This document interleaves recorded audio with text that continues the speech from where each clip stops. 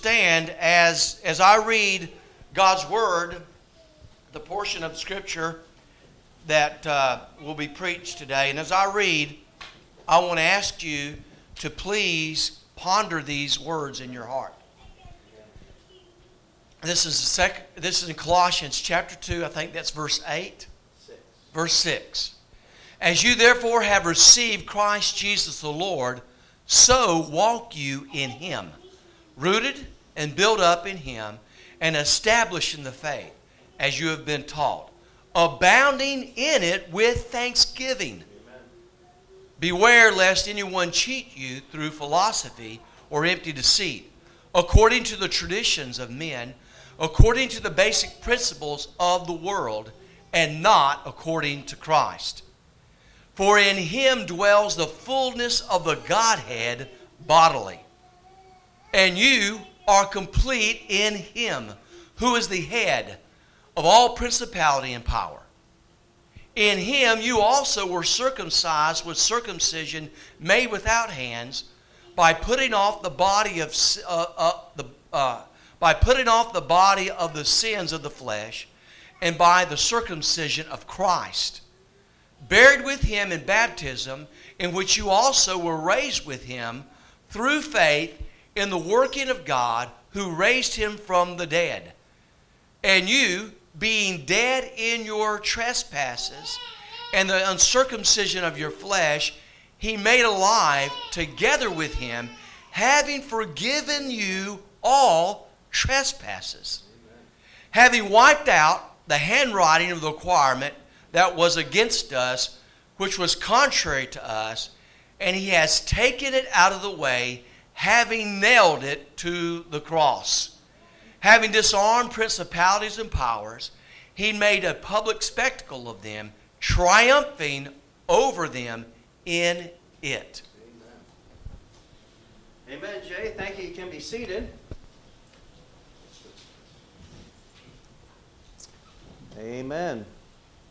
Well, today I'm going to try to finish the message. Is this on, Paul? I'm going to try to finish the message I started last week. I was hoping to get through 2 points last week and maybe finish the third today, but we only got through one last week. But let me catch you up to speed quickly here today. On slide number 12, Sam, is what talks about the 3 barriers that barred us from a right standing before God. These are your 3 big problems. It's the 3 big problems that every one of us has. All right, and the first one is that you have a sinful nature. It's the old man, the old you. It's the nature you're born with. Okay, that's the first problem you got. The second problem you and I have is God's law. You say, why is God's law a problem? Look here, God's law is a problem because you got a sinful nature.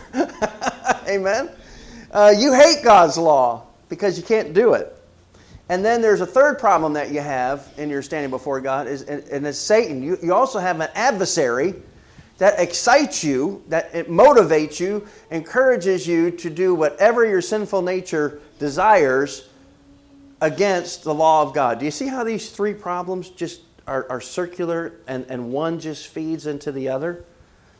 So in order for you and I to have any hope of a relationship with God and a new life, God's got to deal with the old you. God's got to give you a new relationship to the law, and God has to disarm your greatest enemy, which is Satan himself. That's a pretty big job, isn't it? It's exactly what Paul is explaining to these Colossian Christians that God did. And these people who were bringing in this error were trying to convince them of a system that only solidified them in their old nature, that made them adversarial towards the law of God, and that opened the door wide for Satan to come in and to deceive and discourage them. And Paul is trying to fight that today. So the first point in there was that, and I went over this last week, so I'm going to do this quickly, is that the way to deal with the sin nature is you got to be freed from sin itself. Amen? And that's verses 11 through 13a. We do that by receiving new life in Christ. And it's symbolized, first of all, by circumcision. And we see that in your outline. It's symbolized by circumcision in verse number 11. Now, circumcision was the Old Testament sign of God's covenant with His people. But this circumcision that is discussed in verse 11 is not physical. It's spiritual. We need something that is us, cut away, removed, and killed in order to have a relationship with God. You with me? And this struck me as I was reviewing for this week. Circumcision is death. It's a removal of that physical flesh. And what happened to that piece of physical flesh after it was removed? It died. It has no more. It was removed from that which was alive, and therefore now it is dead. So I put under the circumcision, that is a picture of our death with Christ. And it says right here, Christ did His death. What do you do with something that is dead? What do you do with dead things? You bury them. You bury them, as Paul says, in baptism. And we see that this is symbolized also by baptism in verse number 12. So we have the death, our death with Christ. And when we died with Christ on the cross, Galatians 2:20, I'm crucified with Christ. What do we do with a dead person? We were also buried with Christ, and that's symbolized through our baptism. And you remember the big thing of water last week? And how that we are in Christ and Christ is in us as a result? We are literally placed into Christ. And the old you, that sin nature that you had, was crucified, dead, and buried.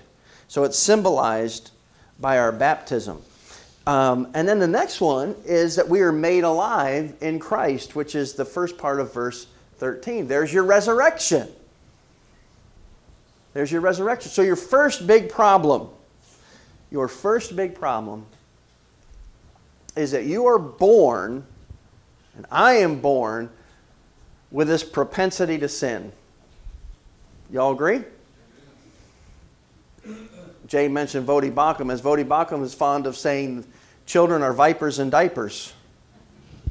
They're born in sin, and it doesn't take you too long to see that in a baby. There's got to be an answer. And the answer is by welcoming Christ into our life. By repenting and turning away from our sin. When God, all of that is a gift of God. When this happens, the old man, the old you that was dead to God and alive to sin is literally crucified with Christ and buried. And a brand new you is resurrected to live a new kind of life. And some of you are taking your cues from a dead man. You're obeying the old you who is dead in the grave and not living according to the new you, which is one with Christ. So what we see here is in this identification with Jesus is the death, the burial, and the resurrection. Listen to me. Not just of Christ, but of you. Are y'all getting that this morning? You died with Christ. You were buried with Christ through baptism. Not the water baptism, but the spiritual. What actually happened when the Holy Spirit plunged you into Jesus. And then you were raised to this new glorified life on the inside. That's why Paul says in Romans 7:22, I joyfully concur or agree with the law of God in the inner man. The real me loves God's law and has no problem obeying it. It's the flesh that's the problem. I'm having a hard time with my flesh, and we'll get into that later. But the whole idea is this: death, burial, and resurrection. Not just of Jesus, but of you too when you are in Him. What happened to Christ happened to you, to me. I cannot tell you how foreign this concept is. It has been lost in the church, and we've paid a very dear price for it. So much you see, your first problem is the old you. God takes care of that. God takes care of that.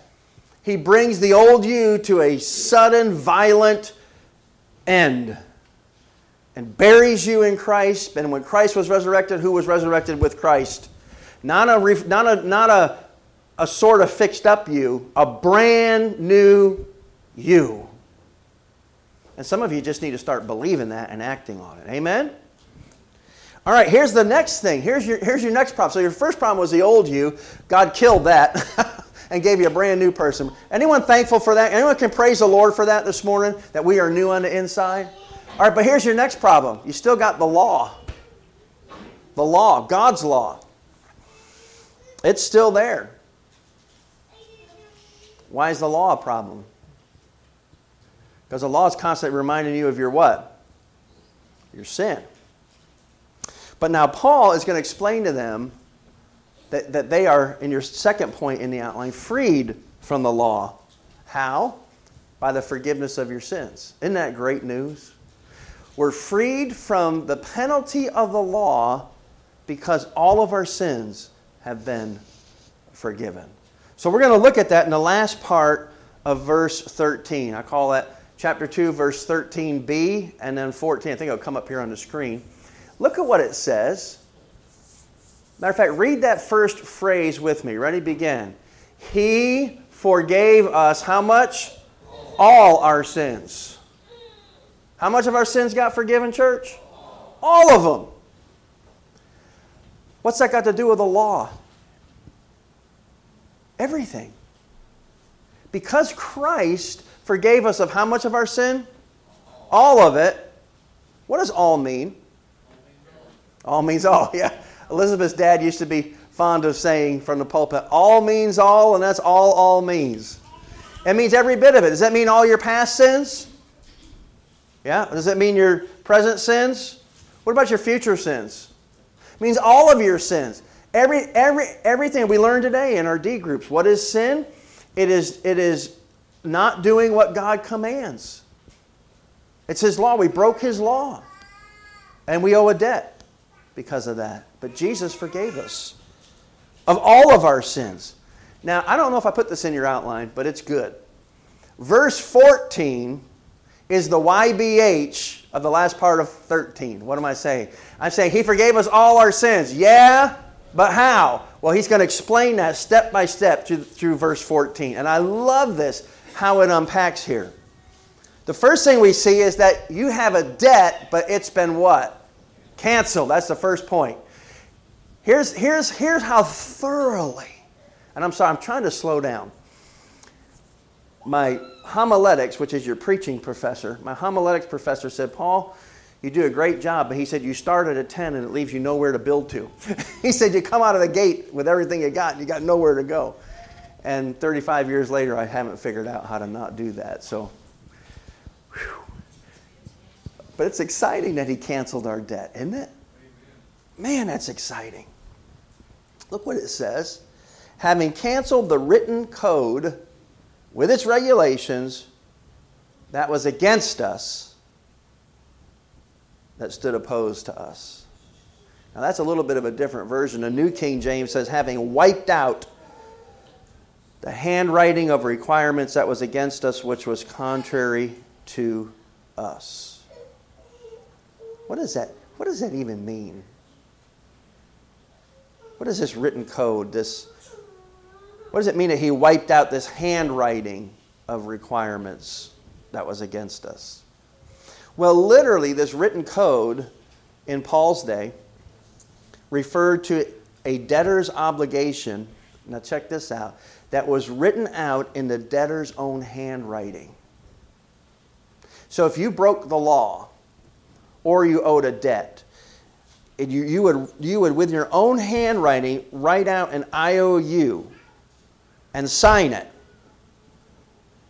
And the regulations here refers to a publicly posted obligation. Kind of getting the idea of this? So this is posted publicly.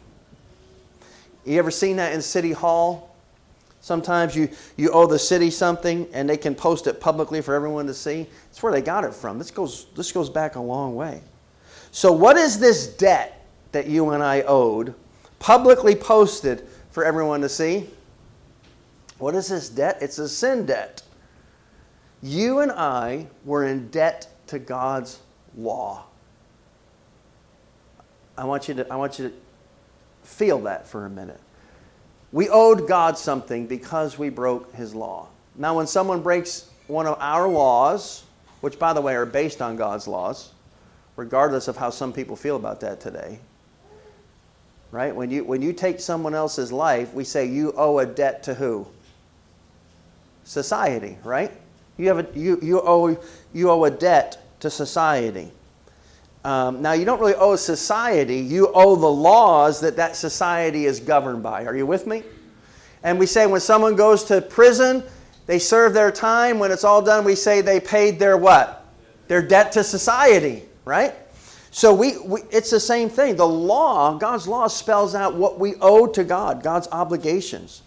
Problem is, there are obligations you and I have defaulted on our terms of agreement with God's law. And we can't meet it. We can't pay this debt. This debt was against you and stood opposed to you. Oh, but listen. But God, through the power of the cross, canceled that debt by having Christ pay it in your place. Are you with me? Now that word cancel literally means to blot something out, or to, in those days, to plaster over it. It was first century whiteout. And I like the way Peter O'Brien puts it. He said, God has wiped the slate and given us a fresh start. Isn't that great? Your debt is wiped out and God's given you a fresh start. I don't think the reality of this is necessarily connecting with you yet.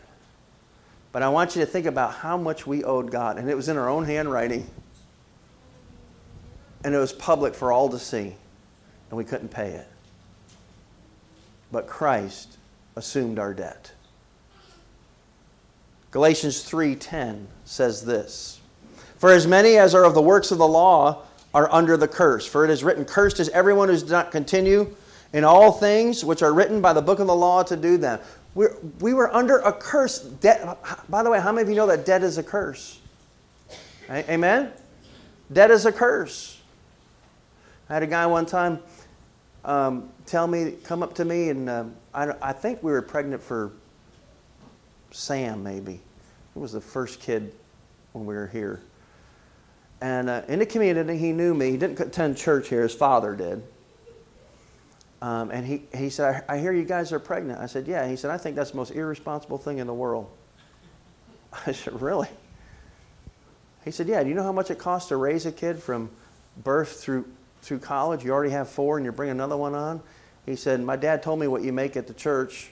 That is absolutely irresponsible, don't you think? And I said, well, I'll answer your question if you answer one of mine. I said, you have credit card debt. He said, what's that got to do with it? I said, answer my question. He said, yeah, I do. I said, well, I don't.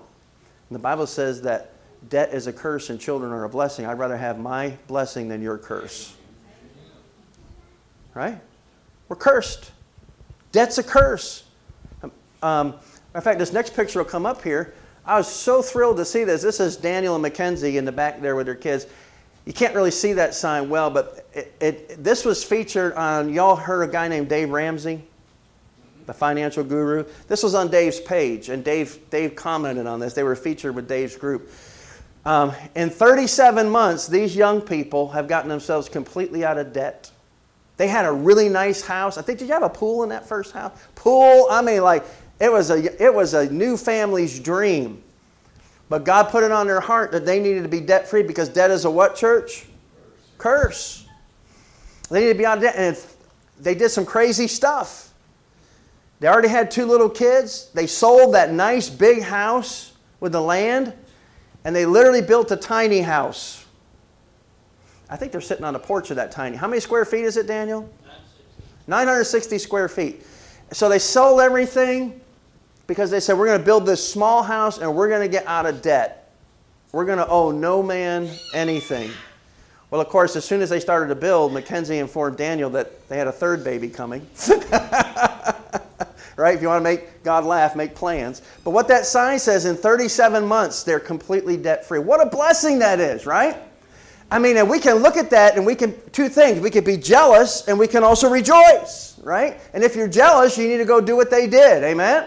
We need to live debt-free. But imagine, I asked Daniel this the other day. I said, Daniel, imagine if 1 month in to you getting debt-free, your father-in-law came to you and said, you know what? I love what you guys are doing.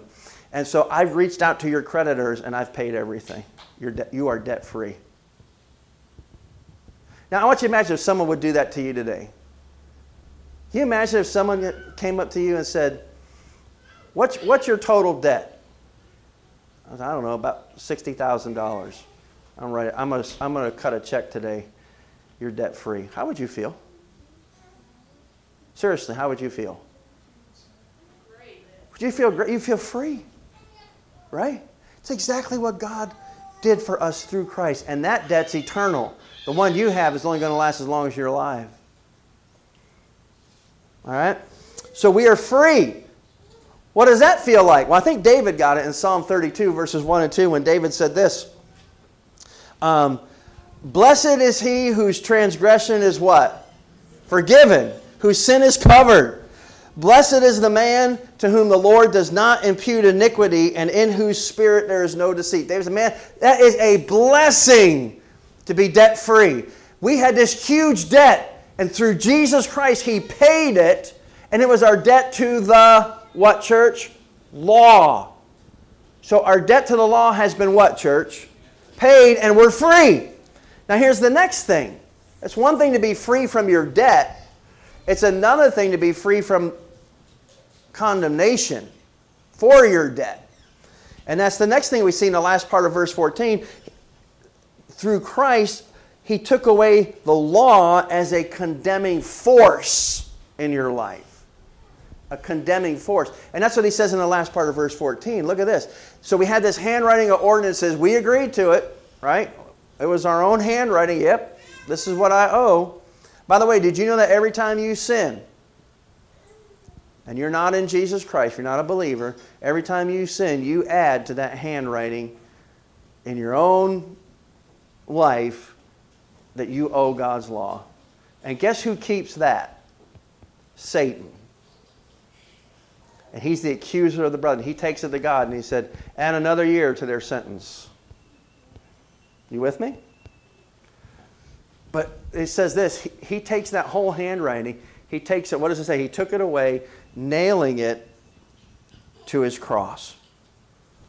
Jesus he took it out of the way. And He nailed it to His cross. Romans chapter 6 and verse 14, just jot that reference down. For sin shall not have dominion over you. Look at this, look at this. For you are not under, what's that say, church? Law, but under what? Grace. Grace. Look at Romans 7:6. But now we have been delivered from the, what, church? We've been delivered from the law. The law is no longer a condemning force in our life. How did I get delivered from the law? Look what Paul says. Having what? Died. Something called you died in Christ. We died to what we were held by.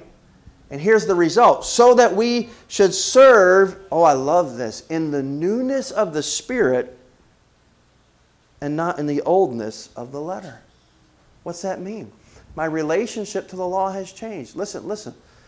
Because what I owed to God in my sinfulness according to the law has been paid, and don't miss this, church, past, present, and what? So do you owe anything, any debt to the law if you're in Christ?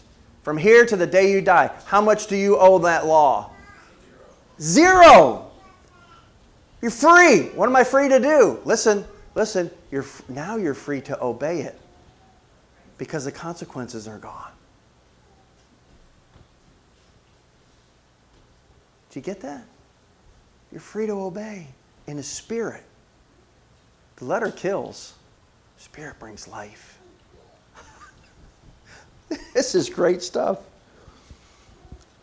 Stay in Romans 8, 1 and 2. There is therefore now, how much condemnation, church?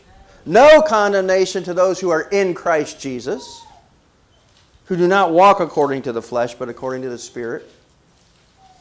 For the law of the Spirit of life in Christ Jesus, look at this, has made me free from the law of sin and death. Here's the new law.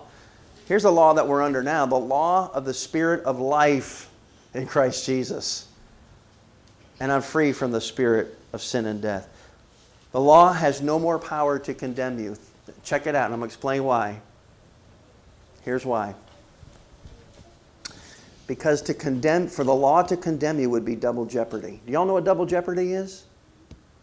That means trying someone's committed a crime, they go to court, the court says not guilty. Even if incontrovertible evidence is brought up after that, they can never be retried. Because once the law has spoken, it has spoken. Listen to me. Listen to me. Jesus took the entirety of our written debt against God, and He took it out of the way. It was nailed to the cross with Him. Because we were nailed to the cross in Him. We brought it to Him. And the law is no longer a condemning force in our life. For God to judge us by the law would be double jeopardy. What does that mean, Paul? It means that those who are in Christ are totally forgiven through the work of Christ on the cross. There isn't one thing that you have to pay for. It's all been paid. You are totally debt-free. And listen to this. Here's what some of you don't understand. And there are days that I don't understand or apply this. Is this. God the Father does not hold anything against us who are in Christ Jesus. No yeah buts. No asterisks.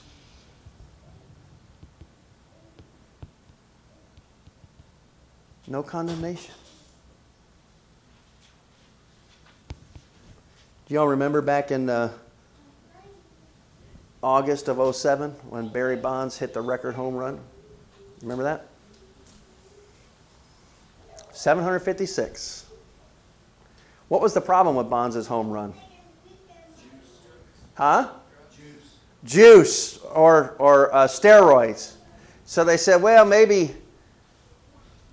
he'll go into the Hall of Fame with that, but there should be a what? An asterisk next to his record. Well, the guy that caught it, and it was Hank Aaron that set that record. He just died of COVID, actually. What does that asterisk mean? It means his record is tainted. And you know, that asterisk idea didn't go away. And the guy that bought the record-setting ball, his name was Mark Ecko. And he put a thing out there for fans to vote on what he should do with the ball. Did y'all realize this?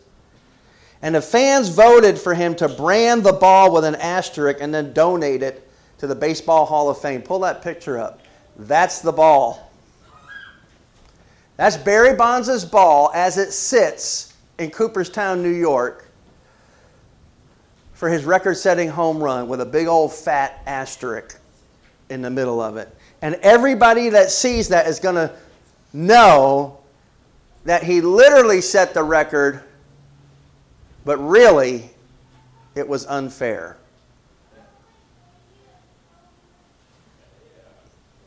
And some of us have this faulty idea. And we can identify with that. Having an asterisk by our name is something that we all identify with. The Scripture talks about the book of life, in which the names of every believer is recorded. With all the sins that we have committed in this life, wouldn't you expect that next to your name would be an asterisk? Anyone ever felt like that? Some of you might think too much of yourselves. I don't know. But you know what? In that all-important book, there are no asterisks. They don't belong. Because so great and perfect is our justification through Jesus Christ, that in the book of life, there's no asterisk by your name. Because of Christ's atoning work on the cross for you, listen to this, you and I truly belong in the kingdom of God. Is that a crazy thought this morning? Through nothing you did but what Christ did for us. What do you do with all those asterisks? Where do those asterisks come from? Those asterisks come from the enemy. And you take every asterisk to Christ.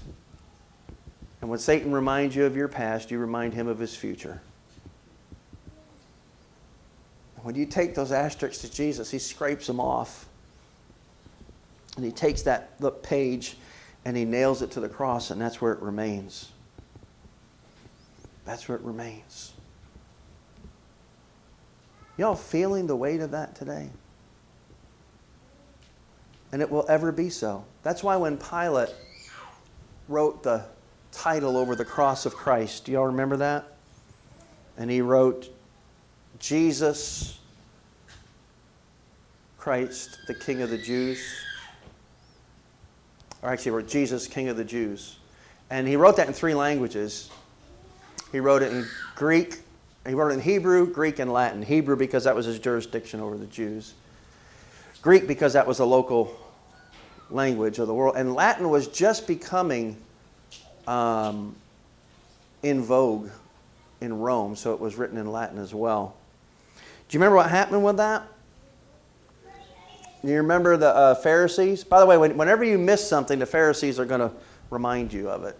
Remember the Pharisees and scribes had a serious issue with that? I mean, they wanted Jesus dead, but Pilate sticks this thing up there, and they come to him all angry and said, no, that won't work. Why don't you change it and write, he said that he was the King of the Jews. And anyone remember what Pilate said?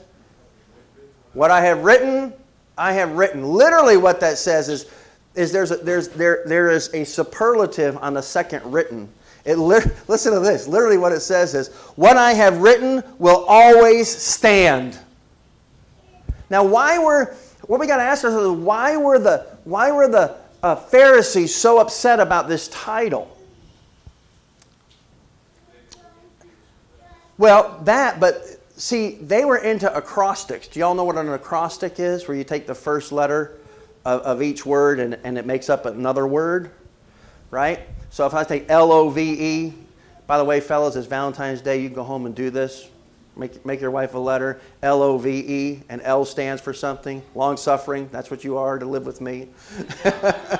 O, obstinate, that's what I am. Sorry you had to put up with me, right? So all the way on down, L-O-V-E, right? So the first, it's an acrostic.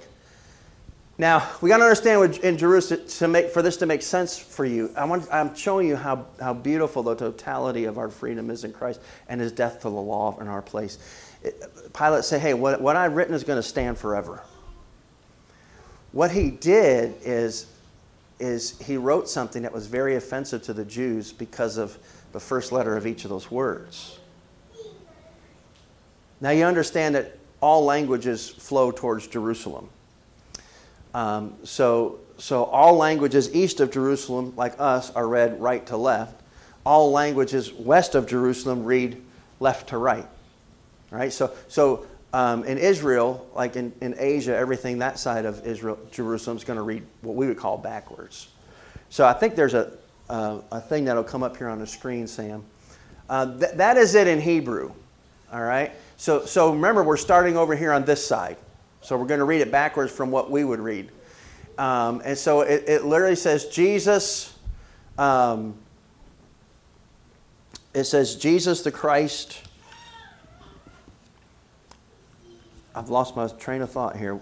It's in John chapter. I'm trying to think of what it says actually. Oh, there it is. Jesus the Nazarene, the King of the Jews, right above the top.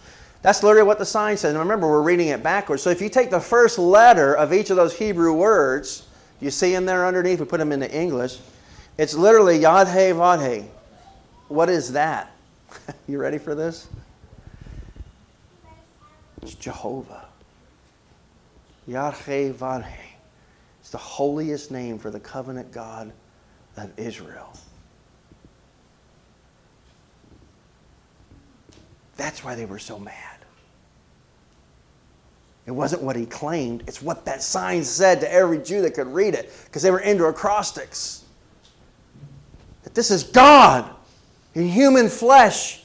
And it's the end of the law for punishment and the beginning of grace and freedom. So your second problem is God's law. You can't keep it. God sends His Son, very God of very God.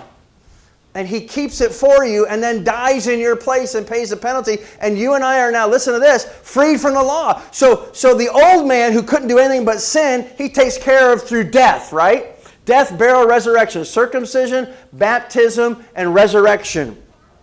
Now I got a new man, problem taken care of. My second problem is the law. I have no desire or ability to keep it. Jesus dies for all the penalty of the law, and so now we can serve the law in a brand new way with a brand new spirit, which is the new what? The new man, the new nature.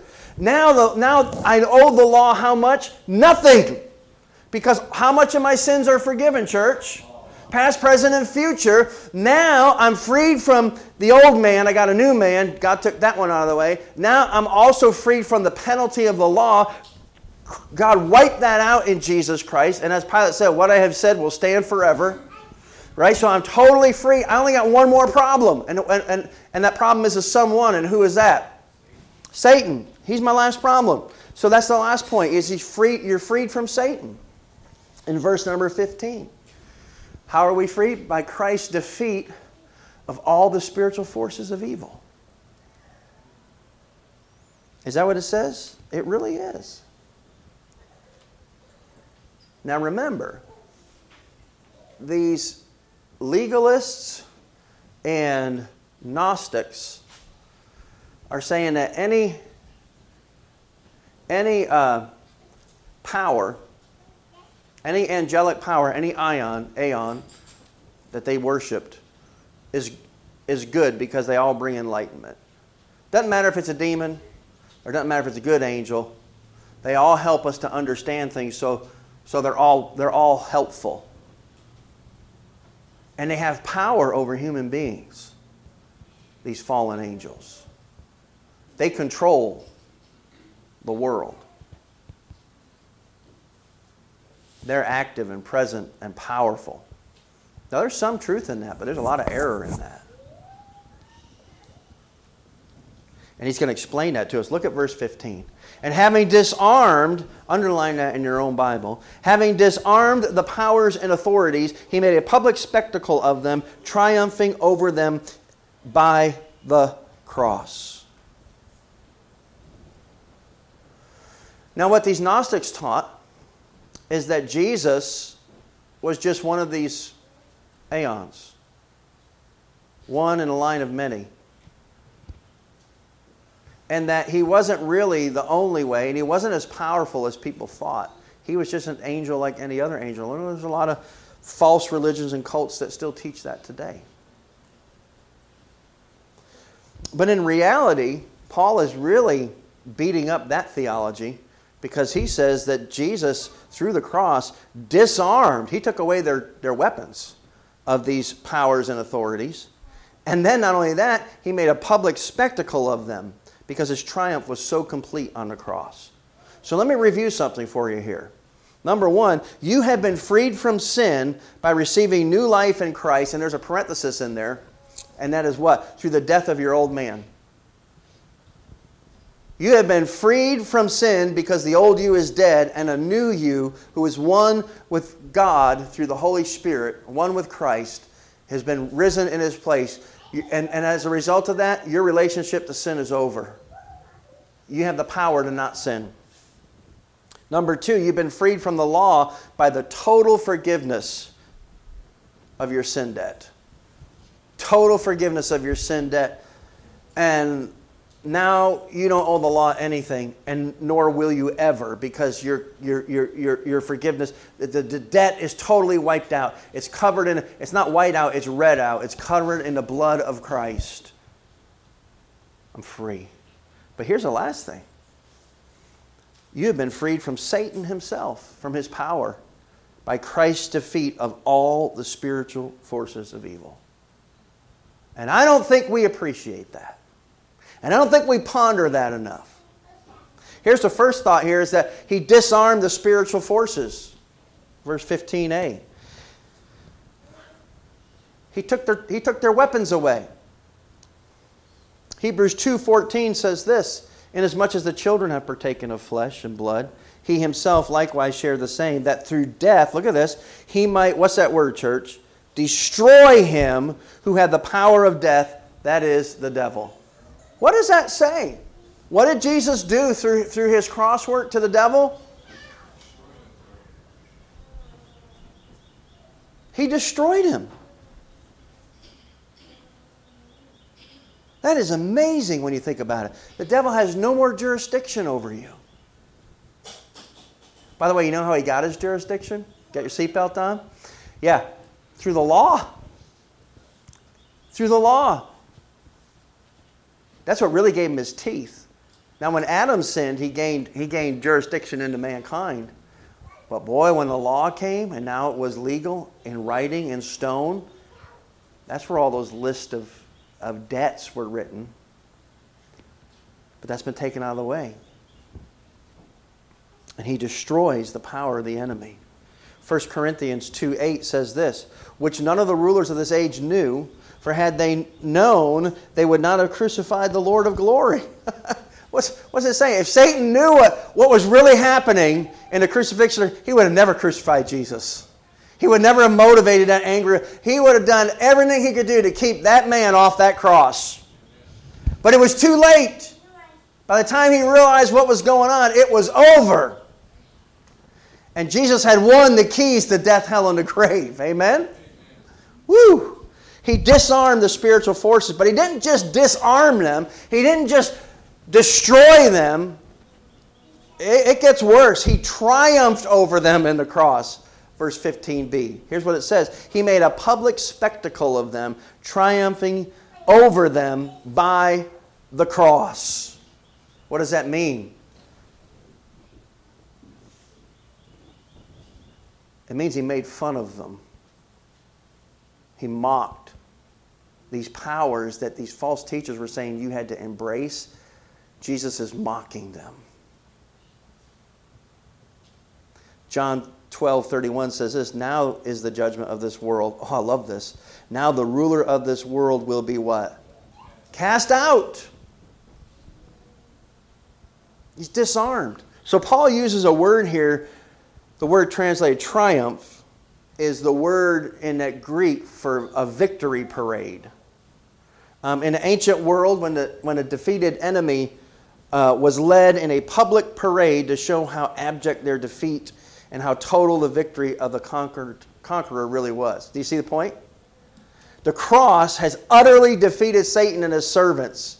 And Jesus is literally, listen to it, he's leading a victory. Oftentimes what would happen is they would take the king of the defeated nation, they would burn his eyes out and strip him naked, tie his hands together and drag him behind the horse of the conquering victor general, naked and blinded, say, this is the guy who thought he could stand up against us. That's the idea. Jesus takes Satan naked and blinded and drags him behind him saying, this is the one who troubled you. This is the one that you were indebted to. Look what I have done to him. I have taken him out of the way. He has been destroyed and disarmed, and I have triumphed thoroughly over him through my cross. There's a story that's told of Martin Luther. I think it helps us to see just how much good news is in verse 15. So in a dream, Luther found himself being attacked by Satan. And the devil unrolled a long scroll containing a list of Luther's sins, and he held it out for Luther to see. And when he had reached the end of the scroll, Luther asks the devil, was that all? No, came the reply. And a second scroll was brought forth. And after the second, a third came. And then the devil was done. And Luther said, well, you've forgotten something. Quickly, write on each of them, the blood of Jesus Christ, God's Son, cleanses us from all sin. Satan was accusing and seeking to condemn, and Luther did not say, oh, I'm not a sinner, I'm not guilty. No, Luther said the debt is paid. All those things are true. But the debt's been paid. There is therefore now no condemnation for those who are in Christ Jesus. The blood of Jesus cleanses us from every sin. The whiteboard is clean, and your accusations simply cannot stick anymore. So the conclusion, sin no longer has power over you by the crucifixion of your old man. You are dead. The old you is dead. There's a new you living inside you. By the way, some of you need to realize the old you is dead. Stop living according to its dictates. The law no longer has power over you to condemn.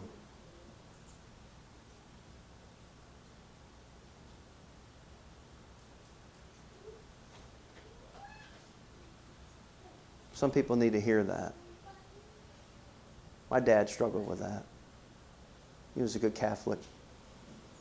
A lot of guilt in Catholicism because your sin's never really fully paid for. And I remember one day talking to him and saying, Dad, you're competing with Christ's finest day. You say, Lord, thank you for the start, but I'll take it from here, which is what Catholicism teaches. And Dad had a hard time ferreting that out of his understanding. But whenever he was brought back to grace, there was a humility and a deep appreciation. I remember I wasn't there, but my sister was there and Mom when Dad was in a hospital. And he had had his last heart attack. And he was pretty much in the emergency room dying. And my mom got so upset. She had said something kind of harsh. And she just stopped and said, Dear God, please forgive me. And Dad was not even in his right mind. He was in so much pain and the dementia. When Mom said, Dear God, please forgive me, he reached over and he patted her hand. He said, Jude, that's what he's there for. That's what he does. Somehow in that good Catholic's life, he came to understand grace. And that the law that my dad had broken so treacherously in his life, he realized the law had nothing to say to him because it had poured out its wrath on Christ. And then Satan has no more power over you. So stop giving it to him and stop giving in to him. Amen? And Paul is saying all of this to remind them that we have all that we need when we have Jesus. All of that is a YBH of verse 10. You're complete in Christ. And here's how. The old you is dead, and you have a brand new you resurrected with Christ. Death, burial, and resurrection, that didn't just something that happened for you. Listen, that happened to you. The law that shouts its condemnation and guilt against you has nothing to say to you because everything it has to say, it said to Jesus in your place on the cross. And Satan, who is the one that comes from the outside trying to mess you up, you just need to realize he's a shell of who he used to be. He's defeated, he's naked, and he's blind, and he's totally triumphed over in a cross. He's out of the way. You don't have to listen to him anymore. How good is our God? Father, we love you. We thank you for your kindness to us today. We thank you for the word of truth that has come through your servant in Colossians 2. And I'm sure that Paul and those Colossian believers and Epaphras were wondering why you would allow these false teachers to come in with their weird heresy of Gnosticism, Judaism, and mysticism. But it's because you knew we would need this sure word of truth today to be reminded that our old man is dead and we need not live according to the dictates of a dead man. And that we have a brand new person living inside of us. At the core of our being, we are one with the Holy Spirit. To remind us that the condemning voice of the law is nothing but an echo of yesteryear, because everything the law has to say in condemnation of us, it said to Jesus, and there's nothing left. And that Satan, that great enemy, is a defeated one. He is cast out. And may that give us the boldness to cast him out of every aspect and corner of our own life and to live fearlessly bold in that sinless reality and refuse to be molested by the enemy of our soul. Because all he has is bark. His teeth has been removed through the cross. May we rejoice in this truth, and may Holy Spirit, you aid us in applying it to our everyday life. In Christ's name, amen. Courtney's going to come.